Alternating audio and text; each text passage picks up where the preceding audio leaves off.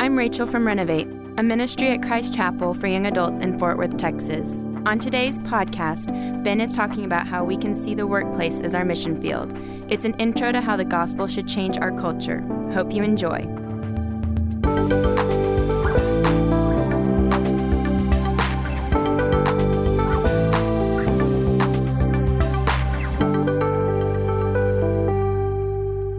Amen. Praise God. Okay.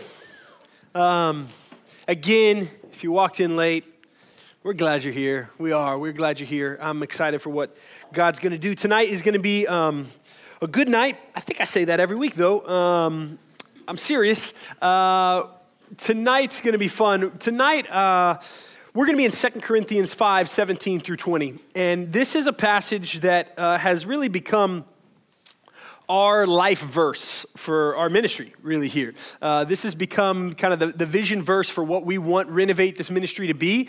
And so as good leaders, I try to make sure we preach this and go over this and talk about this at least once a year.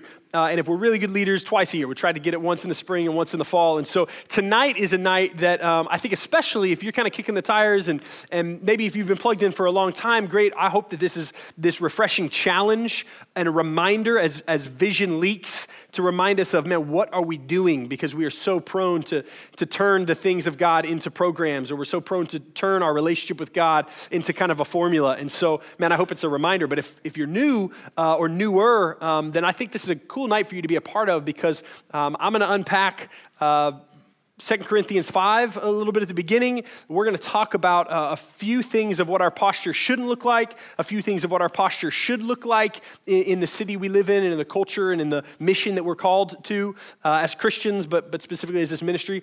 And then we're going to talk a little bit more about 2 Corinthians 5. And we're going to talk a little bit about what this next season specifically of ministry around here is going to look like, and ways for you to actually put into practice what we're talking about. So that's where I'm going. So 2 Corinthians 5, 17 through 20, Paul says this. Verse 17, he says, "Therefore, if anyone is in Christ, he is a new creation. The old has passed away, behold, the new has come. All this is from God, who through Christ reconciled us to himself and gave us the ministry of reconciliation. That is, in Christ, God was reconciling the world to himself, not counting their trespasses against them, and entrusting to us the message of reconciliation. Therefore, we are ambassadors for Christ, God making his appeal through us." I'm going to unpack this a little bit more at the end of our time, but what I want us to hold on to and what I want us to launch into this time thinking about, and specifically even as we talk about, man, what is this ministry and what is our lives supposed to be about? We are called, if you are a follower of Christ in this room, then you are called to be an ambassador of Christ. To be a follower of Christ is not a transactional thing where you pray a prayer and then you get grace, or you get a ticket to heaven, or you get this neat thing that then becomes about you, and he becomes an attachment or an accessory in your life, or a blessing in your life. He is a blessing. There is life change. But what happens when we follow Christ is we sign up for something. To follow him is to sign up to be an ambassador representing him with a ministry of reconciliation, as we have been reconciled and then given to us this ministry of reconciliation so that we might bring him glory in the context and the culture around us. It's what we believe here. It's what we want this ministry, Renovate, to be about. It's what the church should be about. It's what any gathering of followers of Christ should be about, to say, man, can we remind ourselves of the gospel, but also can we go out and love the way we have been first loved? I don't know that we do a great job of that universally as the church. I think there's a lot of things, and maybe it's just because I'm a perfectionist, there's a lot of things about the church, and even if I just pick on myself in my own life, that I think, man, I think I come up really short in this. I think there's a lot of area of improvement for this. And so we're going to talk about that. I think there is a reason why. I think there's several reasons why. I think part of it is we live in a culture that has darkened hearts. We see that in Scripture. But I think also what I want to do for at least a little bit tonight is be honest with ourselves. For those who are Christians in this room and those who desire to be ambassadors of Christ and represent Jesus, to be really honest that, and there are times where our witness is really bad. Our witness is really bad to the world around us. And I think one of the reasons that sometimes, at least me in my life and in my witness, I lack effectiveness is because I think people see the hypocrisy. And I think a lot of times they see the church and they think, man, you guys are full of crap. Right? Because they look at our action and they look at our life. I'm going to tell you a story, and I want this image to sear in your mind to remember this idea. I'm also just going to tell you a story because I love you guys and I like telling you stories. But I used to, back when I was the college pastor, a lot of us spent a lot of time with a ministry called The Net, which is an incredible ministry. If you ever get an opportunity to be around them or serve alongside them, they are stepping into the city of Fort Worth specifically. We were partnered in a way where we were spending a lot of time with homeless brothers and sisters in this city and just loving them and just showing them dignity and just becoming friends and building relationships with a lot of really sweet homeless friends of ours. And there was this couple that I had become really good friends with. My wife and I both had John and Megan. And John and Megan were a sweet couple. They had started dating. They had met in the shelters, and they had started dating, and they got engaged. And I was actually supposed to be the best man in the wedding, guys, which was a pretty big honor. The wedding didn't happen, and I'll get to why here in a second. But it was this really cool thing. It's like, oh, that's great. And John was all about Megan. I mean, he was all about Megan. Megan a little less so about John. I think she enjoyed the idea of an engagement. She enjoyed the idea of an engagement party that we kind of threw for her. I think the idea of lifelong commitment to John maybe scared her a little bit. And so one of the things that happened is about to take a sharp left turn is we got notified that Megan died. A gasp is the appropriate response. I appreciate that gasp, right? That's what I did. I gasped, guys. I thought, oh no, Megan's dead, right? And that's horrible. This is awful. What a bad thing. And so we're all eating bagels one Friday morning, and we get the news, and Megan's dead. So we put prayer requests, and we're praying for her, and we're weeping, and we're grieving. And then like about a week or so later, I get a phone call, and it's from Megan's cell phone. I was like, cool, somebody's got Megan's cell phone. I answer it. And the person who picked up the other end, I said, my part was hello, and their part, they said, hello. Here's who it was. The person on the other end claimed to be a woman named Priscilla. And Priscilla claimed to be the identical twin sister to Megan, who was her identical twin who has lived in Alabama her whole life. And I had never heard of this person. And I have been friends with Megan for a long time, and I have heard a lot of stories about Megan, right? A lot of stories about her life and her family. And she has never mentioned an identical twin sister from Alabama, right? And this Priscilla, she talked like a cartoon character out of Gone with the Wind. Right? Like the way she talked was she was like, hi, my name's Priscilla, and I'm Megan's identical twin sister, and I found her phone, and I know she's passed away, but she wanted to reach out to me. And so I'm like, what's happening, right? Like, what is this? And she is telling me that like she is now in town, and so I might be seeing her around some. And she also happens to get Megan's shoes. She wanted me to know that she is now wearing dead Megan's shoes. So if I see her around Lancaster walking up and down the street, I'll know that's Priscilla, the Alabama identical twin sister that I've never heard mentioned from Megan. No joke, this really happened. So, being the cunning fella that I am, I said, oh man, Priscilla, so good to meet you. And I was like, are you close with Megan? Oh, we're so close. And I was like, that's weird. Okay, cool. And then I said, man, it's just so sad about Megan. It's sad too because I got a present for her. I got her a really cool present, and now I'm never gonna be able to give it to her. Long pause. Then Priscilla said, well, what is it? I was like, nah, and then I had thought of this on the spot. I said, no, you wouldn't understand. It's kind of like an inside personal thing that you wouldn't understand, right? So I couldn't really tell you. No, you can tell me. No, you wouldn't get it. It was really kind of between Megan and I. Well, she told me lots of things, so it was just for Megan, and I'll just never be able to give it to her because it was for her. No. And then she went, this is how far Priscilla went. Priscilla said, well, if you want to talk to Megan, sometimes I can summon her and she can talk through me. To which case I said, I'll see you Friday, Megan, and hung up, right? She thinks she's gonna pull the fake death identical twin sister trick on me? That is the oldest trick in the book. I'm not falling for the identical Alabama twin sister of the dead girl trick, right? Here is, Megan's good, by the way, for all you who gasped at the beginning and thought I was a little irreverently talking about her death. She's good. We're Facebook friends. She's doing great.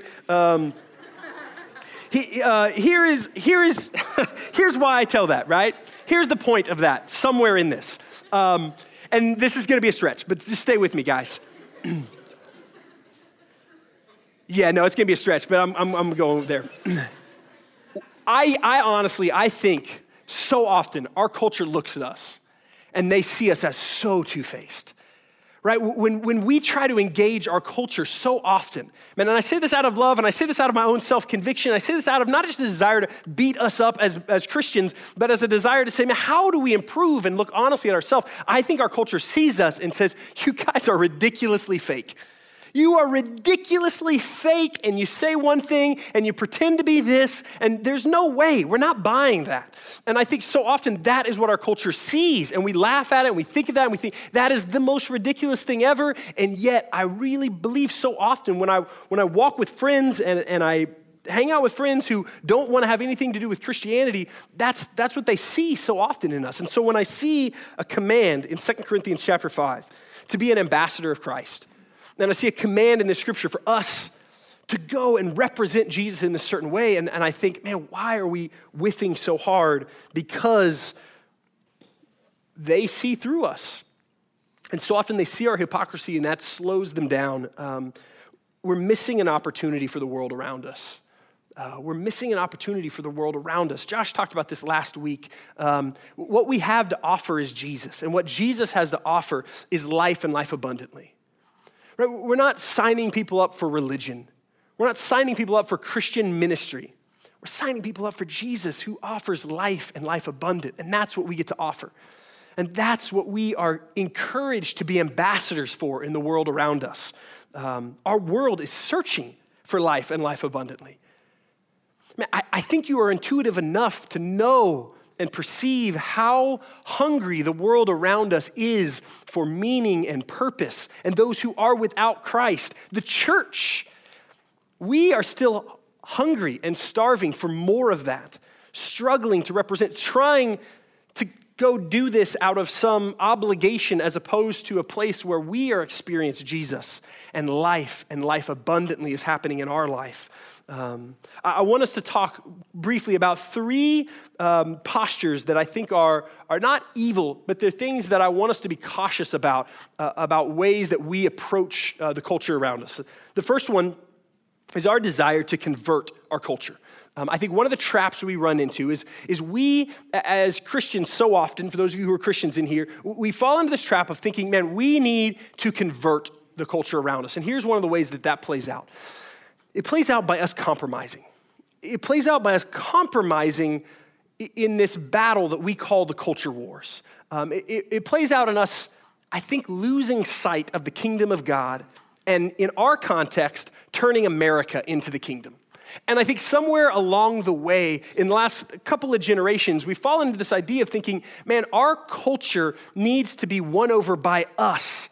And so we will compromise whatever it takes, even politically, to ensure that our culture doesn't dwindle in the Christian right, if that makes sense. And so one of the things that happens over and over again is we see this compromise. We see this desire to convert the world around us because our hope is that somehow the kingdom is America, and we need to represent political parties that are going to be the savior of that, as opposed to the kingdom being God's kingdom and Jesus being our savior. Jesus ran into this. So Jesus, when he shows up 2,000 years ago, he shows up in an occupied country. He shows up in a country that is occupied by Rome. And one of the huge pressures on him early on was people trying to figure out, this is the Messiah. This is the Savior. He must be here to overthrow Rome. He must be here to overthrow Rome and to become the new Caesar, right? To become the new Caesar. In fact, this concept of the gospel and the good news of the gospel. It was a play on something that the Roman Empire did. The Roman Empire, when they conquered a town, they would show up and they would say, hey, good news. Hey, we've got good news. Rome is here, right? The gospel, the good news of Rome is how they would, because Rome was such a menacing force, they would sweep through towns and communities and countries, and they would send someone ahead that would say, hey, good news. Rome is now here. So the way you've been living in your ordinary life, no longer, you now become under the umbrella of Rome. If they push back, they would be crushed. But if they submitted, then they would become part of Rome and they would pay taxes and submit and worship Caesar as their Lord. And so it became this play on this term of the gospel of then when Jesus shows, it's the gospel of Jesus. Hey, good news.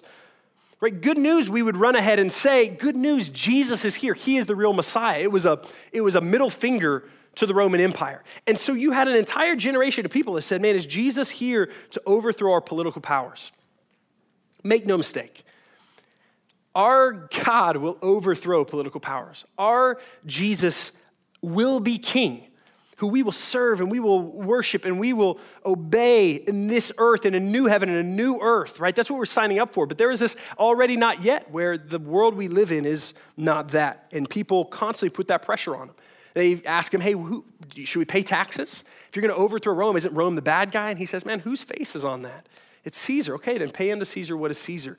Because he came to establish a spiritual kingdom then, which then one day we get in this reality as well. So I think one of the things about this that happens so often when we have this desire to convert, and we have this desire to, man, we've got to change everyone's mind, and we need to win over the culture wars at all costs, and we'll make these massive compromises on what is right and what is good because we don't want to slip into irrelevancy, because we don't want the church, and it becomes this thing where we don't want the church to be oppressed in certain ways in our culture. It becomes really dangerous. I think there's something really, really incredible, though, about that posture, and that's this. I don't think it's all bad. I don't think it's all this evil thing. I think there is a position there when we feel that tug. It's, man, we got to convert. This is a culture war. We've got to win over this culture by any means necessary. Here's the thing that I would want us to hold on to, and the thing that I would be proud of brothers and sisters that push forward is I think there's a desire for revival there. I think at times it can be misplaced. I think at times it can drift, but I think there's a desire for radical revival. I think there's a hope there, and I think there's a courageousness there that I want to talk about here in a second. But I also think it's something that we have to be careful for. Another posture that I think is something that we've got to watch out for is that we condemn our culture, right? That we become people who look at the culture around us, we see the world around us, and we decide, man, we can't, right? It would be swinging the other way. So if I can't win over the culture, I'm just going to totally withdraw from culture. Okay, so I'm just not going to vote because nobody's good enough to be voted for. Or I'm just not going to participate in our culture at all because it's sinful and lost. The Essenes were a group in Jesus' day that did this, right? They withdrew out into the desert because they just didn't want to have anything to do with those who were ungodly. And I think there's part of us that have that mindset. We'll create our own Christian subculture.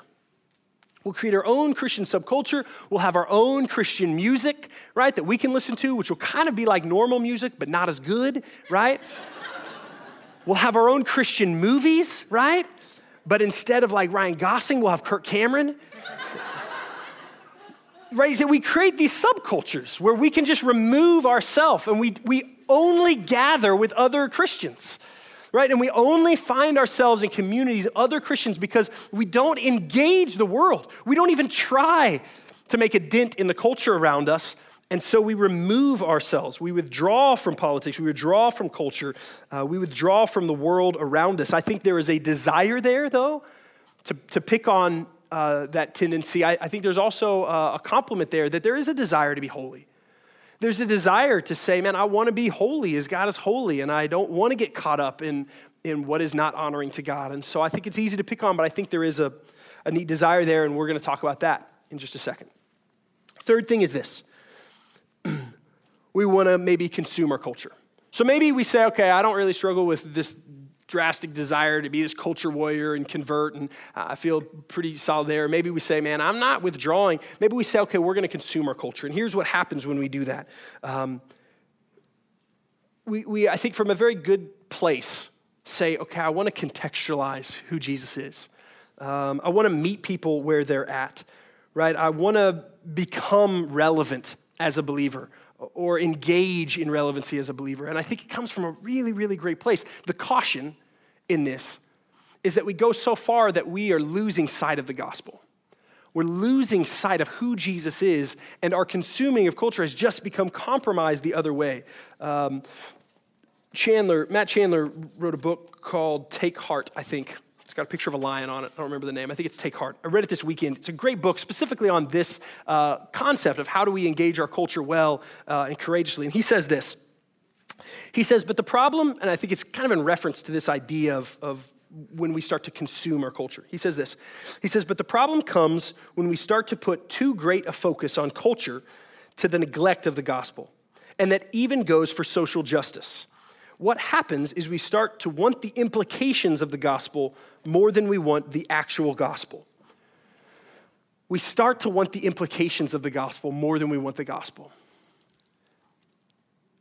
We should want the implications of the gospel, right? The implications of the gospel are, man, that there's dignity given to the homeless communities around here, right? The implications of the gospel is that there is major strides in racism being eradicated because it's from Satan and it is not of Christ, right? There's the social implications of what the gospel and how it should play out are infinite. We should want those.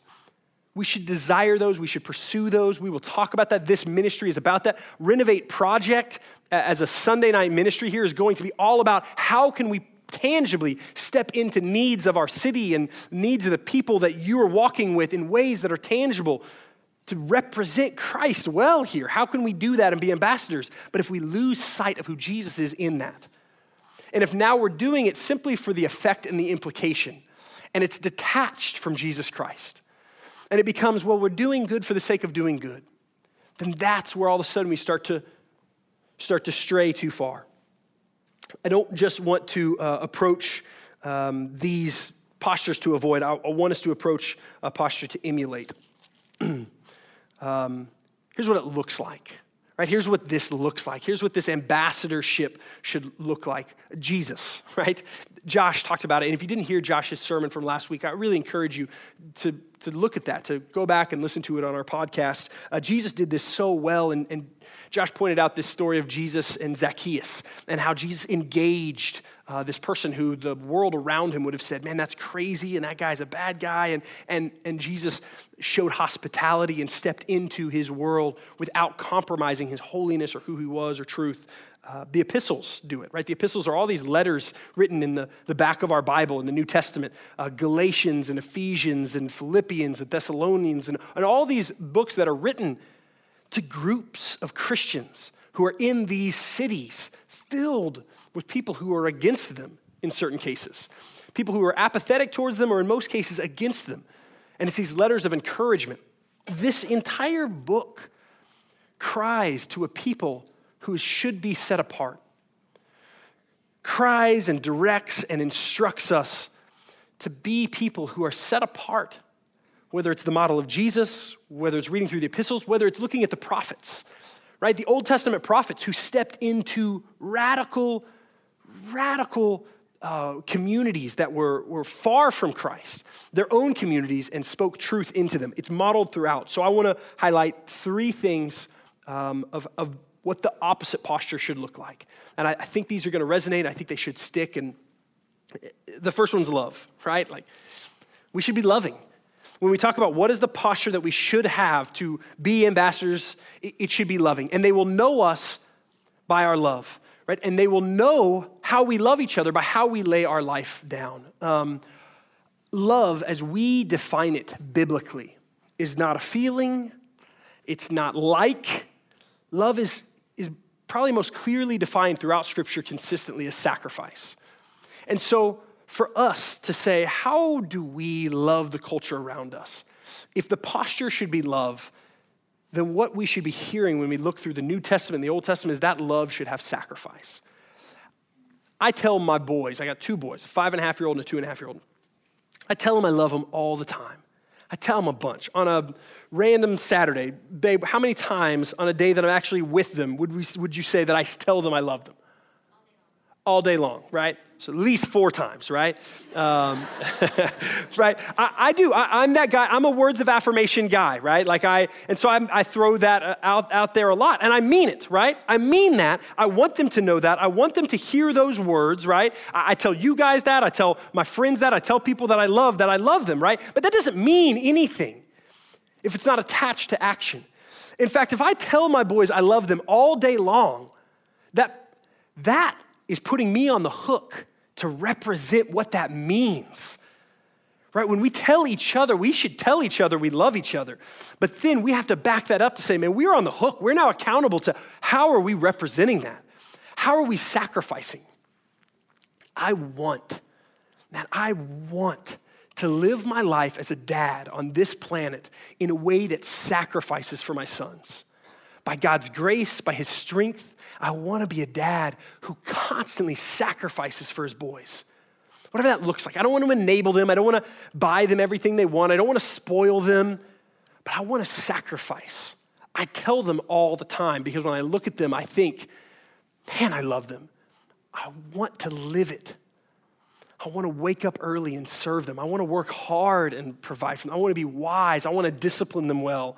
I want to give them my kidney if I need to, right? I want to take a bullet for them. I want to teach them. I want to sweat and lose sleep and bleed and serve my boys so that word that I've attached to loving them, and I am so imperfect. I'm really imperfect. And there's a lot of times where I would much rather let my kids watch YouTube than actually engage with them. And YouTube sucks, guys. My kids are addicted. This is a rabbit trail. My kids are addicted to watching these stupid shows on YouTube with people unboxing toys, and it's so awful. And that the selfish laziness is man, I could really bond with my boys, and we could go do a popsicle stick house craft with homemade glue that we make, and carve our initials and memorize scripture together. Or man, I could put on some YouTube with that weird, creepy guy with hairy hands who's unpacking toys. And I'm going to be honest, there's a lot of times where I'm YouTube it is. I say that because I'm an imperfect father, right? But I want to sacrifice more. I want them to know and be defined by that. And I need the Holy Spirit's strength. I need God's grace to do that, right? We need that for the world around us, that we would love the way Jesus loves, that our posture would be one of sacrifice. Who is in your life that you want to know and see Jesus? Who is in your life that the Holy Spirit, I would say, pokes you and says, man, this person has been in your heart for a while. This coworker, would you have eyes to see and a heart to see those around us who don't have life and life abundantly in Christ? Who are those people? And then say, now how can I sacrifice for them the way that has been sacrificed for me through Jesus Christ? Love should be defining, right? That is not new to us. Love, love, love. That we hear that over and over again. But what does that look like? How are we going to play that out in our life? Sacrifice. What are those ways? The second thing is courage. Love is the first. The second thing is courage. We see that perfect love casts out fear, right? We see that in 1 John chapter 4, that this perfect love of Christ casts out fear. And so one of the defining things of how we should grow as ambassadors is not just to be ambassadors who are loving to the world around us without compromising, but loving, but also to be people who are courageous. Courageous and not afraid of rejection, not afraid of our feelings getting hurt, not afraid of somebody denying us, not afraid of persecution. I would also say not afraid of sin. I think so often one of the things that happens is we get paralyzed by other people's sin for some reason. Those who have been in the church for a long time, and maybe those who've kind of swung to the place where they spend a lot of time around other Christians, and we've got our own language, and we've got our own movies, and we've got our own kind of culture here, and that's great because I think it pushes us in certain ways towards looking more like Christ. But then there's times where we see other people's sins and we gasp as if our sins didn't need as much redeeming. that Jesus didn't need as much for reconciliation of us, that maybe we weren't as far gone because we grew up in a Christian home and maybe we've learned some morality along the way, and I think that becomes really dangerous and toxic, and that courage doesn't look like Christ. A lack of courage ends up looking like, it looks like homophobia, right? And this is something that's just been on my heart recently because of some situations that I've sadly had to walk through with people, but man, if you are homophobic, and you're trying to represent Christ in the culture, I love you, but you are wrong, right? You're wrong. If you are unable to see past someone else's sin, somebody else's blind spots, and love them the way Christ has seen past your blind spots, then I love that you're here, but you are wrong. And that's something that needs to be repented from. There's so many areas like that we look at others and we see their sin, and I think so often there's a lack of courage in us, and there's a lack of perspective to be able to see clearly. Look at what happens. 1 Peter 3, 13 through 16. We'll throw it up on the screen if that's easier for you. Peter says this, and it's this really cool picture, I think, to help prepare us to be these ambassadors. He says this. Now, who is there to harm you if you are zealous for what is good? But even if you should suffer for righteousness' sake, you will be blessed. Have no fear of them, nor be troubled. But in your hearts, honor Christ the Lord as holy, always being prepared to make a defense to anyone who asks you for the reason for the hope that is in you. Yet do it with gentleness and respect, having good conscience, so that when you are slandered, those who revile your good behavior in Christ may be put to shame. Man, 1 Peter does such a good job of unpacking what it looks like for believers to live in the midst of a culture that doesn't accept their Savior, but how we still function in that place. And I think this section, maybe you've heard this before, and you could do a whole sermon series just from these verses, but I just want to highlight this idea of, man, are we living in a way where we're courageous that we will get persecuted? Our lives should be set apart in some ways, and there will be some rejection, that we can take heart, that we can continue to love the way we're called to, not lose sight of that. But then you know what the most convicting thing about this for me is? I think the most convicting thing about this passage to me is this idea, be prepared to give an answer for the hope that's within you. I think we hear that verse. I think maybe one of the ways we might go is, man, I need to be ready to give an answer, which, yes, we should. I need to be ready to give this answer of who Jesus is and how he's impacted my life. Yes. I need to be ready to give an answer if they've got doubts of why they don't believe. Yes, all of those things, yes. All of those things, yes. Here's what's convicting about my life in that verse. I don't know how many people are asking me. Be prepared to give an answer when people come to me and ask me about the hope that's within me. Are you living your life in a way where people come up to you and say, what the hell is that life you're living? Right? People don't understand the life you're living. People look at your life and they say, I don't understand that. I need you to give me an answer. And when I read this, I think, yes, I want to be prepared to talk about Jesus, and I want to be prepared to walk people towards Jesus.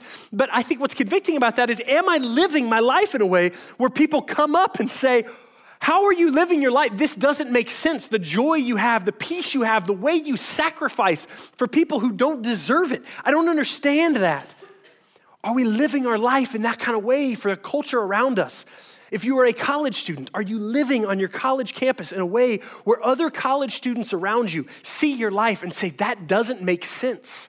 That doesn't make sense for the world around you. If you are a young professional living in your workplace or in your apartment complex or in the dating culture that is so toxic, living your life in a different way where people say, why? Why do you do that? Why do you live that way? Why do you choose that? And that takes courage. That takes courage, and that courage comes from the God who has gone before us and the God who has paved the way and the God who has already won the victory.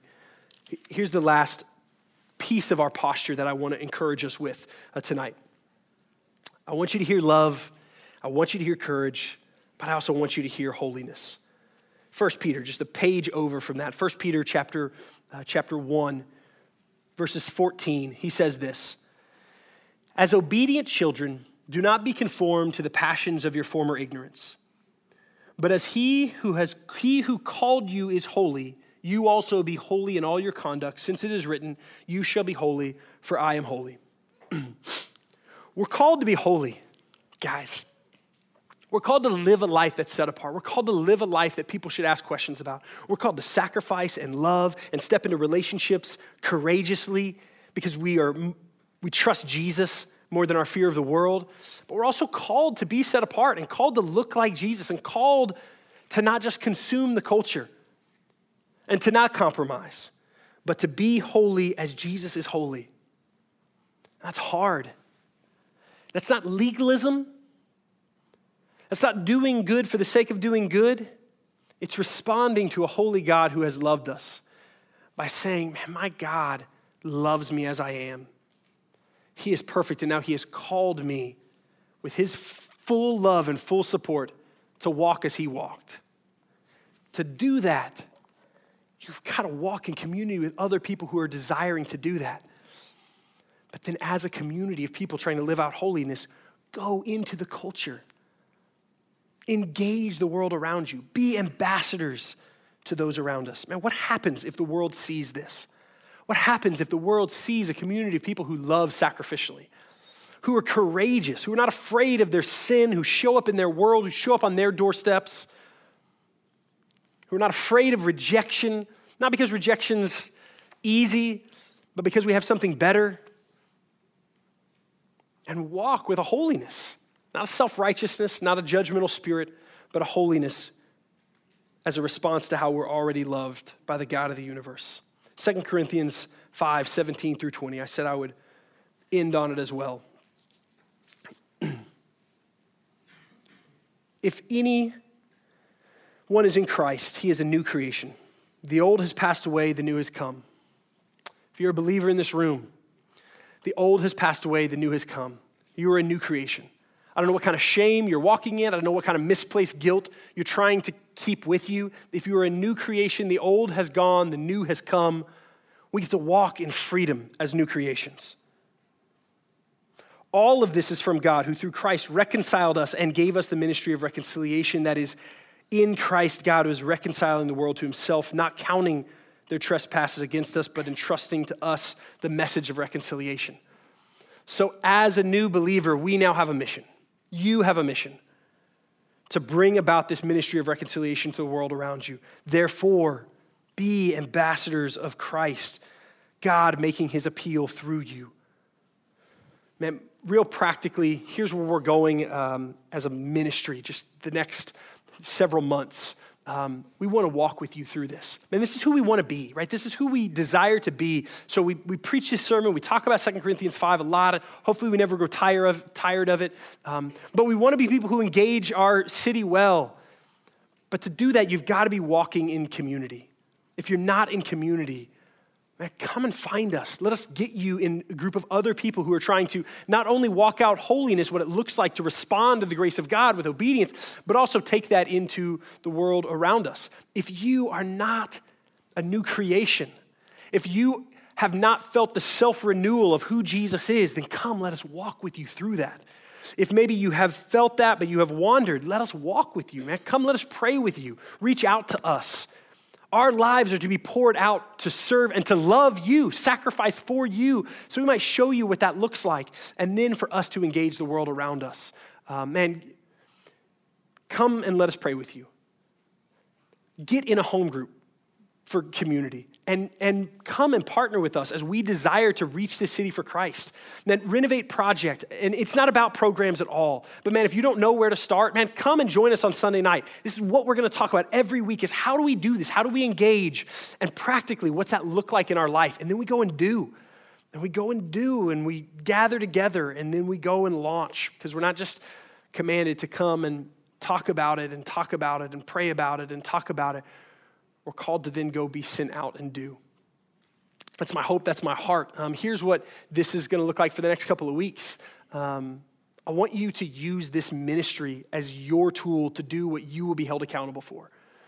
So whatever that looks like for you, whether that's you need some personal growth, great, then use this ministry to let us walk with you for that personal growth. If you need community, great, use this ministry for that end. But use this ministry also to invite other people in so that they might hear the gospel. Next week, we're doing this thing called Worship in the Round. We do it about once a year, maybe twice a year, and it's going to feel a little different. It's one of my favorite things that we do, but when you walk into this room next week, and if you invite friends, you invite guests, it's going to be really different. There's going to be a cross in the middle of the floor, there's going to be no chairs, and everyone kind of is going to gather around, and we're just going to worship Jesus through song all night. We're just going to worship Jesus and make much of Jesus. Somebody who doesn't know Jesus is going to walk into that, and they're going to be like, man, what in the world's going on? Right? You invite some, just be aware, man. If you're inviting people, then great, keep inviting them. But also know unapologetically, man, this thing is about Jesus. This thing is about Jesus. And so that's what next week is going to be. And then after that, I want to encourage you to, man, jump in deep with us. We're going to do 2 series for the rest of, up until the summer, up until July. We're going to do 2 series in here from this pulpit. One of them is going to be how the gospel is an antidote for all different things in our life. So it's going to be a very topical series where invite people who are struggling. Follow us, figure out what we're talking about, whether it's an antidote for depression, an antidote for loneliness, an antidote for feeling insufficient, whatever that looks like. The gospel is an antidote for that, for ourselves and the world around us. And so praise God. And so we're doing that strategically to say, man, are we reminded, but then also invite other people so they might experience that. And then the other series we're doing is this. We're starting this in 2 weeks. We're going to step into the minor prophets. The minor prophets are these kind of obscure books at the back of the Old Testament that I think honestly are a lot of times intimidating, and we kind of skim past them and we don't know what's going on. And we're going to step into them because we think our culture needs to hear. We think they're relevant. I think they're remarkably relevant because there are people, they're prophets calling those who have wandered to come home. I want you to know those details. I want you to know the logistics of this ministry because this thing isn't ours. It is yours. This is your ministry. This is your calling in your life. And so whatever ways we can equip you, that's what this sermon's about. This is that once-a-year sermon to say, get off of the bench and get in the game. We are here to help you, whatever that looks like. But you've got to reach out and say, hey, I need personal prayer because I'm wrestling with shame. I need community because I'm unplugged. I need to figure out how to be more of a witness in the world around me.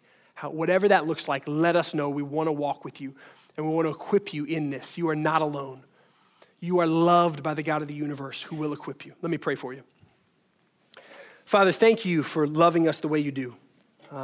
Thank you for being a God who, despite ourselves, has drawn near to us. Despite our own sin, Lord, you stepped into our brokenness. You stepped into our brokenness and sent Jesus. And so now we get to proclaim the gospel, this good news that Jesus has come and he has died and he has risen again, and now he is next to you, the Father, interceding for us. And so, Lord, we get to take our shame and we get to take our fear and we get to take all that binds us and we get to lay it at your feet. And we're not just laying at the feet of this big God who's in heaven that's detached. We're laying at the feet of our Father. And Lord, thank you for that. Would our action, God, would the way we approach our lives and our mission and ministry, Lord, would it come from a response to how you have loved us as a Father who has modeled what love looks like, God? You have sacrificed. You have told us you love us, but then you have shown us with your only begotten Son hanging on a cross for our sins. Would we run towards you and the grace that you offer? Would those who are far be brought near? And for those of us who are near, Lord, would you teach us what it means to be sent out for your glory in the name of Jesus? Amen. 2 Corinthians 5:19 talks about the ministry of reconciliation we are called to be involved in. At my job, it's easy to get caught up in break room gossip or complain about the workload. However, with this ministry of reconciliation, I'm called not to count others' wrongs against them, but love them as God loves me. If you're in Texas near Fort Worth, we'd love to meet you in person. Renovate is on Wednesday nights at 7 p.m., and we serve free dinner for those who show up 45 minutes early to hang out with us. Next Wednesday, we're having a special night of music that we call Worship in the Round, so there won't be a teaching podcast next week, but we'd love to have you join us if you can. For more updates from Renovate, join us online at renovateftw.org or follow us on social media at renovateftw. Thanks for listening.